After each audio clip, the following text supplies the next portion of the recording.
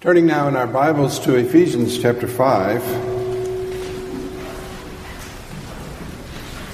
and in our bulletin to page 10 and 11.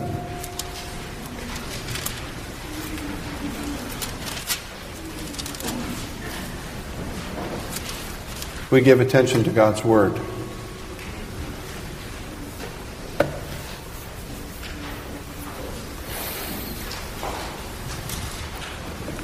Last week in chapter 5, Kevin brought us through to now verse 18, but I want to begin in verse 17 just as a summary.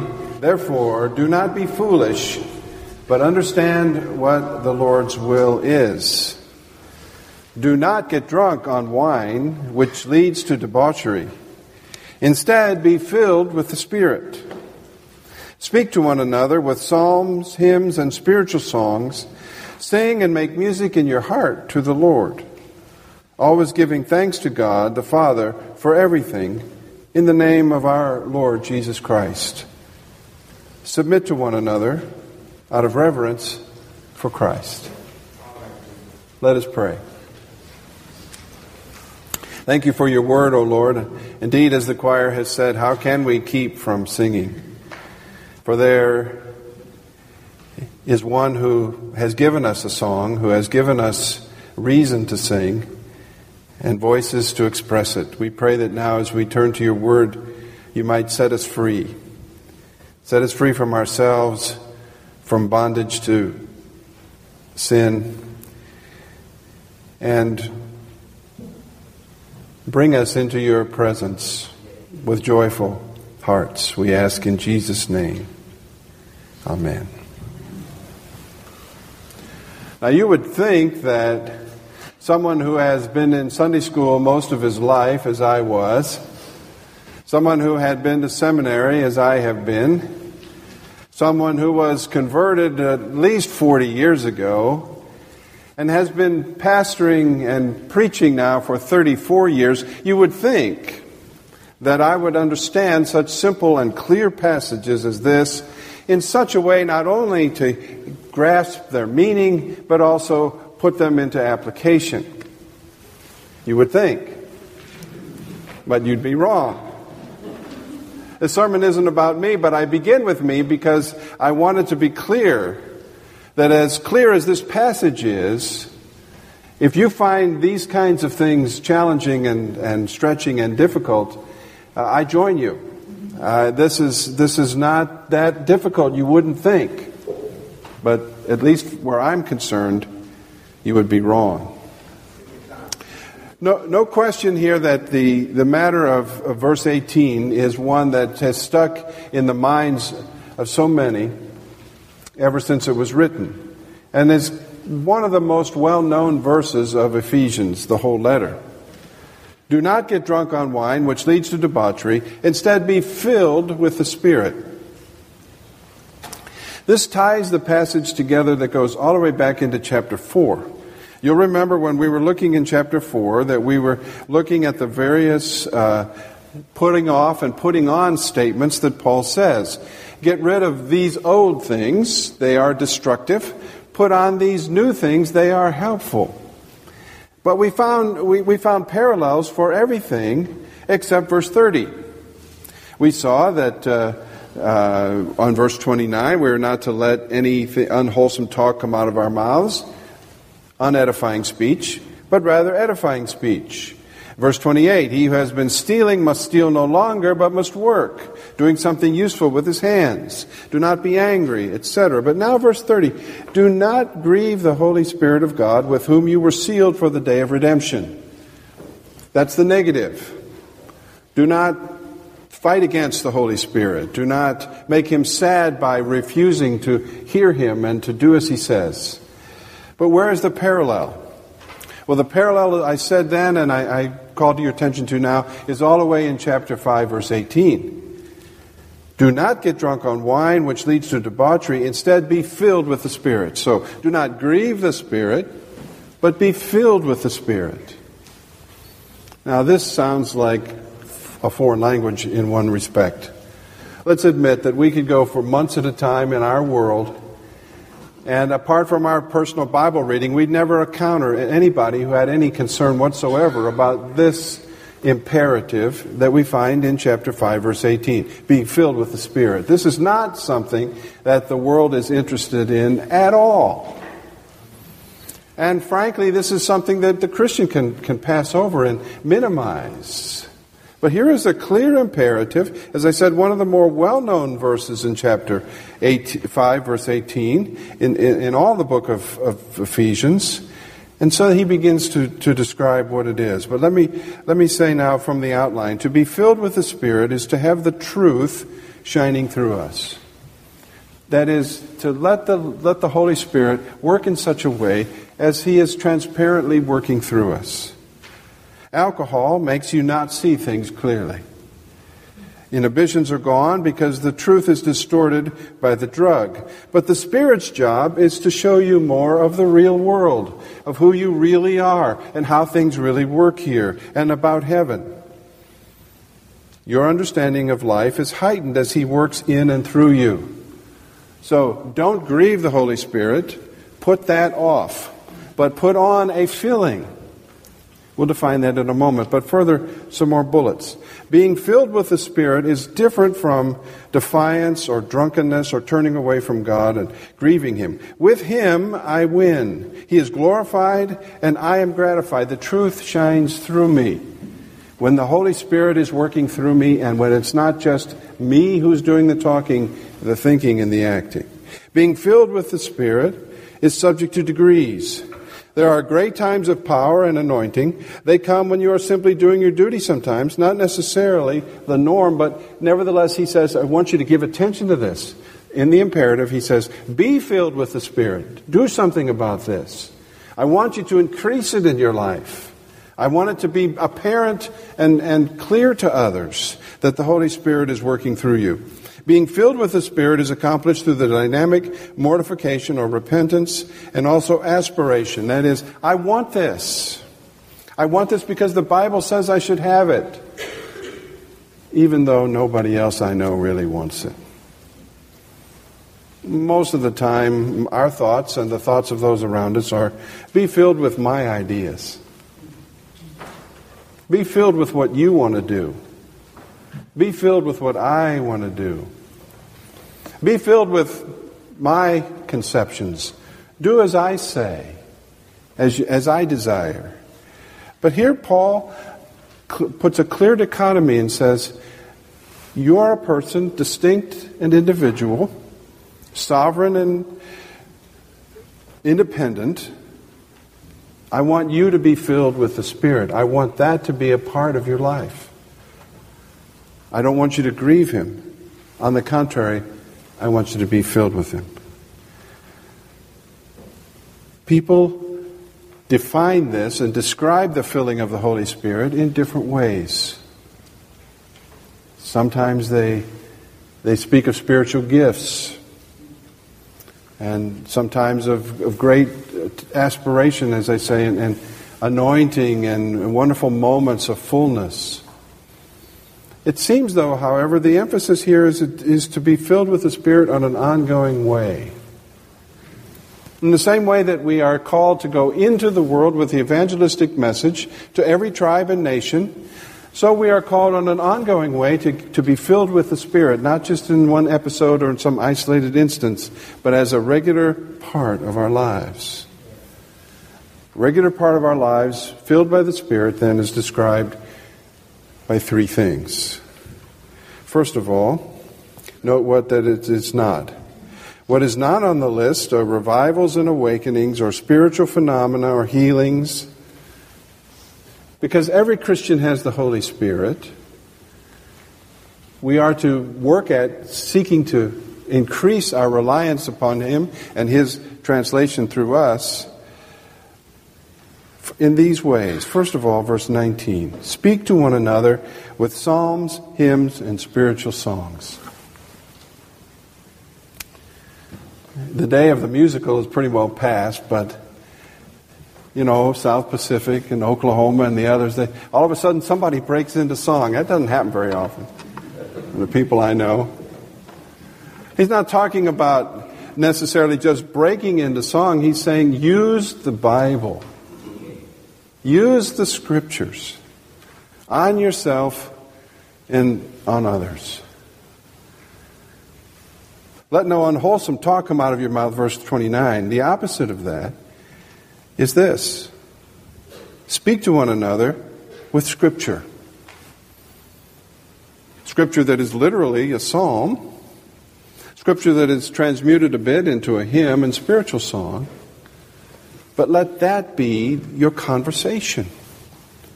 In order to be Spirit-filled, in order not to be drunk on wine, be drunk on this. Be drunk on Scripture and its truths. Instead of drunken sociability, there is a real joyous Christian sociability that comes from the movement of the Spirit.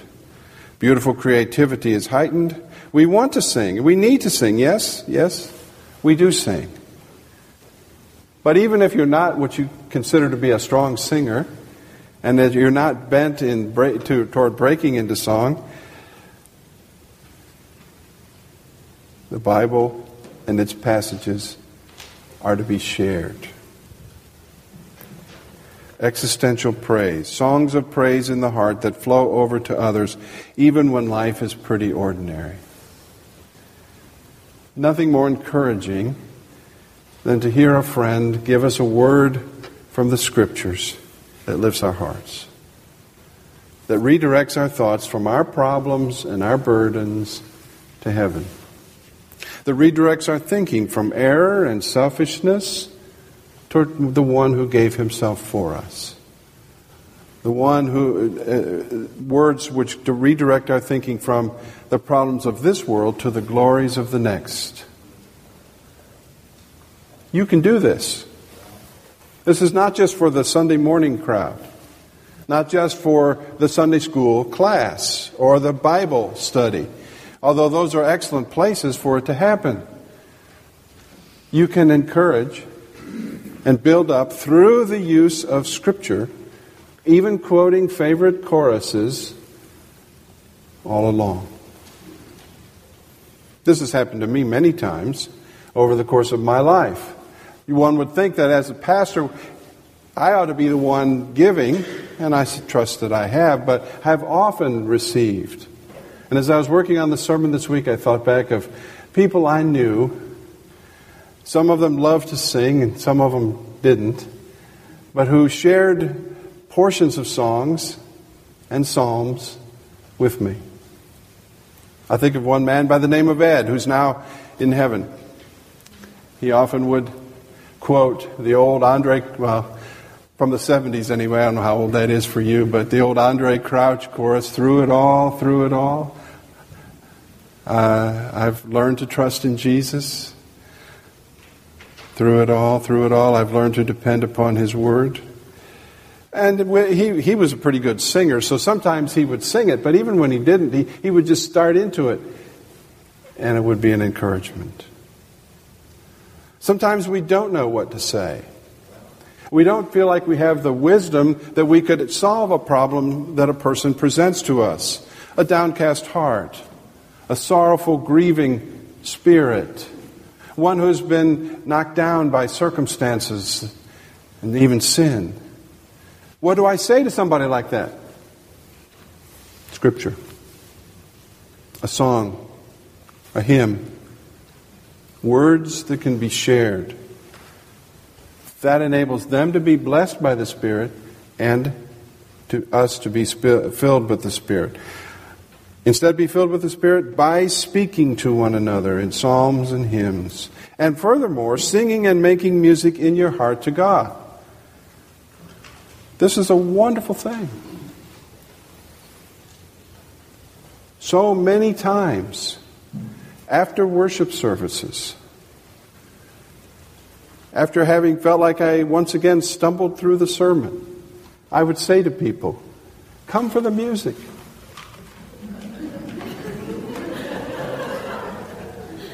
I apologize. Come for the music. It's reliably good. You never know. It's going to be solos. In this particular instance, two different groups of singers, choirs, and a collection of music. And you know this to be true over and over and over again. On Sunday morning you come in various moods, in various amounts of distress, and you hear the others singing. You may not yourself feel like singing, but you hear the others singing, and it lifts your heart. It's as if they're singing almost to you instead of unto the Lord. This is the effect that music is supposed to have. We say that it's inspiring. It's more than that. It's a spiritual tool that God uses to fill His people with His Spirit. And we've all had that experience. Even when the music is not necessarily our style, or the kind that we would pick and like the most, we are surprised to see that just a phrase in one of the songs arrests our thinking. And we say, yes, that's true. Oh, thank you for helping me, Lord, to see more clearly, to be reminded of your blessing. So come together to create good fellowship and creative joy in the Lord. This is the application. Psalms and hymns and spiritual songs. These are all valid expressions, outbursts of joy that lie behind most of these expressions. If you are bored, then you have found nothing to praise. Those who are filled with the Spirit are rarely bored. They are always finding things to sing about, even in this broken world. Even if music is not one of your first three gifts. Even if singing is not something you do well or you feel awkward at it. You can sing in your heart. Do not minimize the importance of music. It can be used as a vehicle to distort the gospel. But it is intended to be a resource to help. Use it. Listen to Christian radio until you find a station that plays the music that speaks to you. Put on music of various kinds, in your headset or whatever, and listen to it. Don't deprive yourself. And when someone is discouraged, share Scripture with them. Give them a word of encouragement. You may feel that you feel awkward in knowing what to say or how to say it because the pain seems to be so acute. But the Bible has a soothing, balming influence. It's recommended absolutely clearly here. Speak to one another this way. Do not let unwholesome things come out of your mouth. Someone says that person wronged you. Instead of joining them and heaping vitriol on that person, say, Romans 8:28 is a wonderful truth even in times like this. All things work together for good. And if he treated you bad, it'll be okay. The Bible says so. Secondly, contentment. Always giving thanks to God the Father for everything. This, of course, is Thanksgiving, a season in the American calendar. Gathering of family and friends, which forces us to pause for a moment and count our blessings. But nothing about a seasonal Thanksgiving in the Bible. Always giving thanks to God the Father for everything. Ron, in his prayer, quoted another portion. That we're always to be giving thanks. We can find many scriptures on this. And many reasons not to. There are lots of reasons not to be grateful or content. There are a lot of things in this world that are wrong. There are a lot of things with us that are not right. There are a whole lot of problems that need to be addressed and need to be discussed and faced. Nevertheless, the clear teaching is that we should always give thanks to God the Father for everything in the name of our Lord Jesus Christ. What does this do for us? It drives us into a state of contentment in the midst of discord? Because we find our rest in Him. Always giving thanks to God the Father. A Father, Jesus taught His disciples to pray, Our Father who art in heaven. This is where these things come from. And so we can thank Him. And if you can't think of a reason, if nothing occurs to you, if the pain and the disappointment is so great, if there's no other reason to give thanks for Him, then do it in the name of our Lord Jesus Christ. His substitutionary atonement for you. His standing in your place. His being for you that righteousness that you could not accomplish. And then giving to you that righteousness which He has accomplished.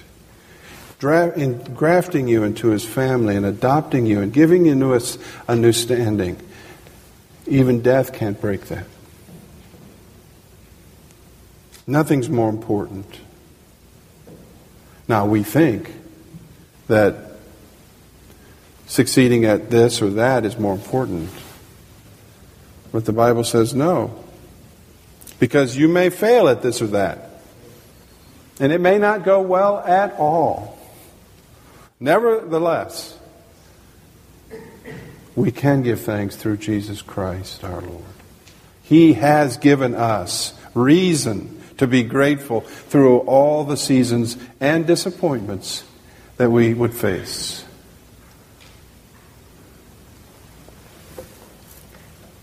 Relatively easy to preach about, not so easy to do. We all struggle here. We all deal with disappointment and dashed expectations. And so he says, quite practically, always giving thanks to God the Father for everything. Everything? Everything. Including the losses, the failures, the shortcomings, and the pain. Not just in November, always. Not just for those things that go right. No. The Bible, you see, anticipates the fact that things will not go right. And goes and rushes to meet us by saying, you will be filled with the Spirit when you can do this. And this is the way to be filled with the Spirit, is to actively thank God, actively thank Him when things don't go well. Purposely. Now, is that disingenuous? Not entirely. Sometimes our head must lead our heart. And when our heart is broken, our head must say, yes, but there'll be another day. So be thankful. Of course it's painful, but there will be another day. Give thanks. Express your gratitude to God because He's bigger than this one circumstance and this one disappointment and this one failure. Be filled with the Spirit this way, always giving thanks to God the Father for everything. Everything. And if for no other reason than because and through the name of Jesus Christ. So as I say in the application, you can measure your level of Spirit-filled living not by an emotional high, but by this. Are you always and in everything giving thanks? Do you love God enough to be content with what He has brought into your life? You would think I would get this. You would think. We need to, all believers need to hear this and focus on it. It's wonderfully true. This shows the difference between a Christian who works out of a framework of works righteousness and those who work out of a framework of grace. For grateful joy truly motivates. Not fear, not guilt. Those have their place. But to be Spirit-filled, we begin with singing and with songs in our hearts and sharing Scripture with each other and giving thanks in the name of the Lord Jesus Christ. And then thirdly, as he shifts now to talk about the marriage relationship, he begins that passage and closes this one with verse 21. The third thing we do to be filled with the Spirit and to see that manifested in our marriages is to submit to one another out of reverence for Christ. Mutual submission. You first. How are things with you? What would you like to say to me? How can I listen? You first. Relationships of mutual submission, especially as it relates to marriage and parents and children and employee and employers. The rest of the book of Ephesians, the rest of the letter to the church at Ephesus will deal with those relational things. Marriage first. And then in the beginning of chapter 6, there's a short section on parents and children relationships, and a section on employer and employee relationships, before we get into the final section, which has to do with spiritual warfare. So this sets all of that up. And it concludes the section on being filled with the Spirit with one of the most important verses in the Bible. Very clear. Very succinct. Submit to one another out of reverence for Christ. Put yourself in service to Him and to the others. Look for ways to give. Here again, this is not the counsel of our culture. The counsel of our culture is not to use Scripture for anything except a light sprinkling over the holiday. The trajectory of our culture is not to give thanks, but to get even, to pay back, to settle a score. And the teaching of our culture is not to submit to anybody unless you have to. Submission is a bad thing. Scripture is a bad thing. And thanksgiving is a bad thing. We can't listen to those voices. We can't listen to those impulses within ourselves. For the Bible teaches clearly that those things are in error. They are harmful. They are wrong. And any emphasis that we place upon them is misplaced. It doesn't matter how many other people are getting drunk with wine. Don't do it. It doesn't matter how many other people are submitting to no one but themselves. Don't do it. It doesn't matter how many other people are ignoring Scripture or opposing its teaching. Don't do that. And it doesn't matter how many cranky, unhappy people there are with unthankful and ungrateful hearts, always giving thanks to God the Father for everything in the name of our Lord Jesus Christ. There it is. You would think that by now this would be true, at least of the preacher, if not of us all. You've heard this before. I have introduced no innovation this morning. No new information has been transmitted to you. So we go back to the cross. And we say, Lord, this is simple.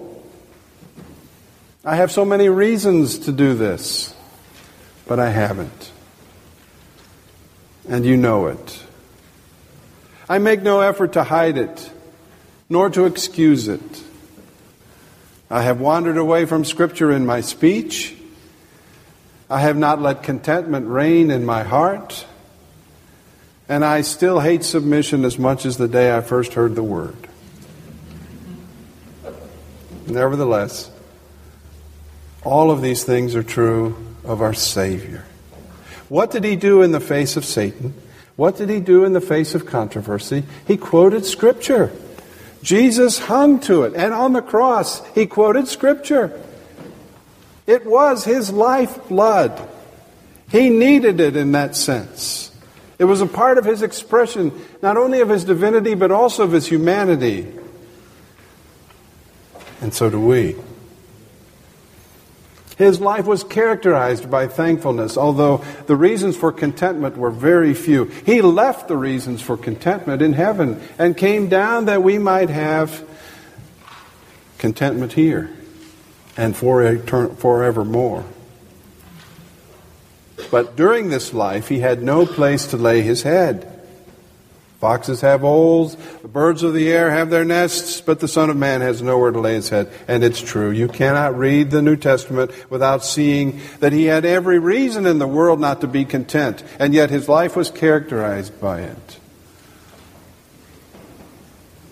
And then submitting to his Father, to Pilate, ultimately to the Pharisees, to Herod, to the soldiers, when he might have called a legion of angels to his side, when he might have demonstrated once and for all that he truly was the Messiah and the God King of all creation, he submitted. At great cost, he put himself under Pilate, even John the Baptist, who said he was not worthy to untie his sandals. So Jesus has shown us that this is the way. And he has led us in it, and he has given himself to it. And he has called us to do the same. Not to be the Savior, but to be like the Savior. To follow the Savior. To take up our cross daily, denying ourselves, and coming after him. It's as clear as a bell. You would think we would get it. Let's ask him to help us, shall we pray? Oh Lord, it is not those things in the Bible that we don't understand that trouble us. It is those things in the Bible that we do understand that trouble us. And this one, very clearly, is one of those. We see what you mean, but we ask for your help. We know that such faithfulness would not save us, but we know that it would please you. And so enable us, at least in one area of these three, in these days to come. Help us with our speech to use more scripture and song, with our hearts to respond with contentment and thanksgiving, or with our lives with submission and service. May we, O Lord, be filled with the Spirit. We know what it is to be filled with wine. It is distortion and ruin. But to be filled with the Spirit is life itself. Thank you, Lord Jesus, for manifesting that life to us. Help us to take up our cross and follow you now by faith. In Jesus' name, amen.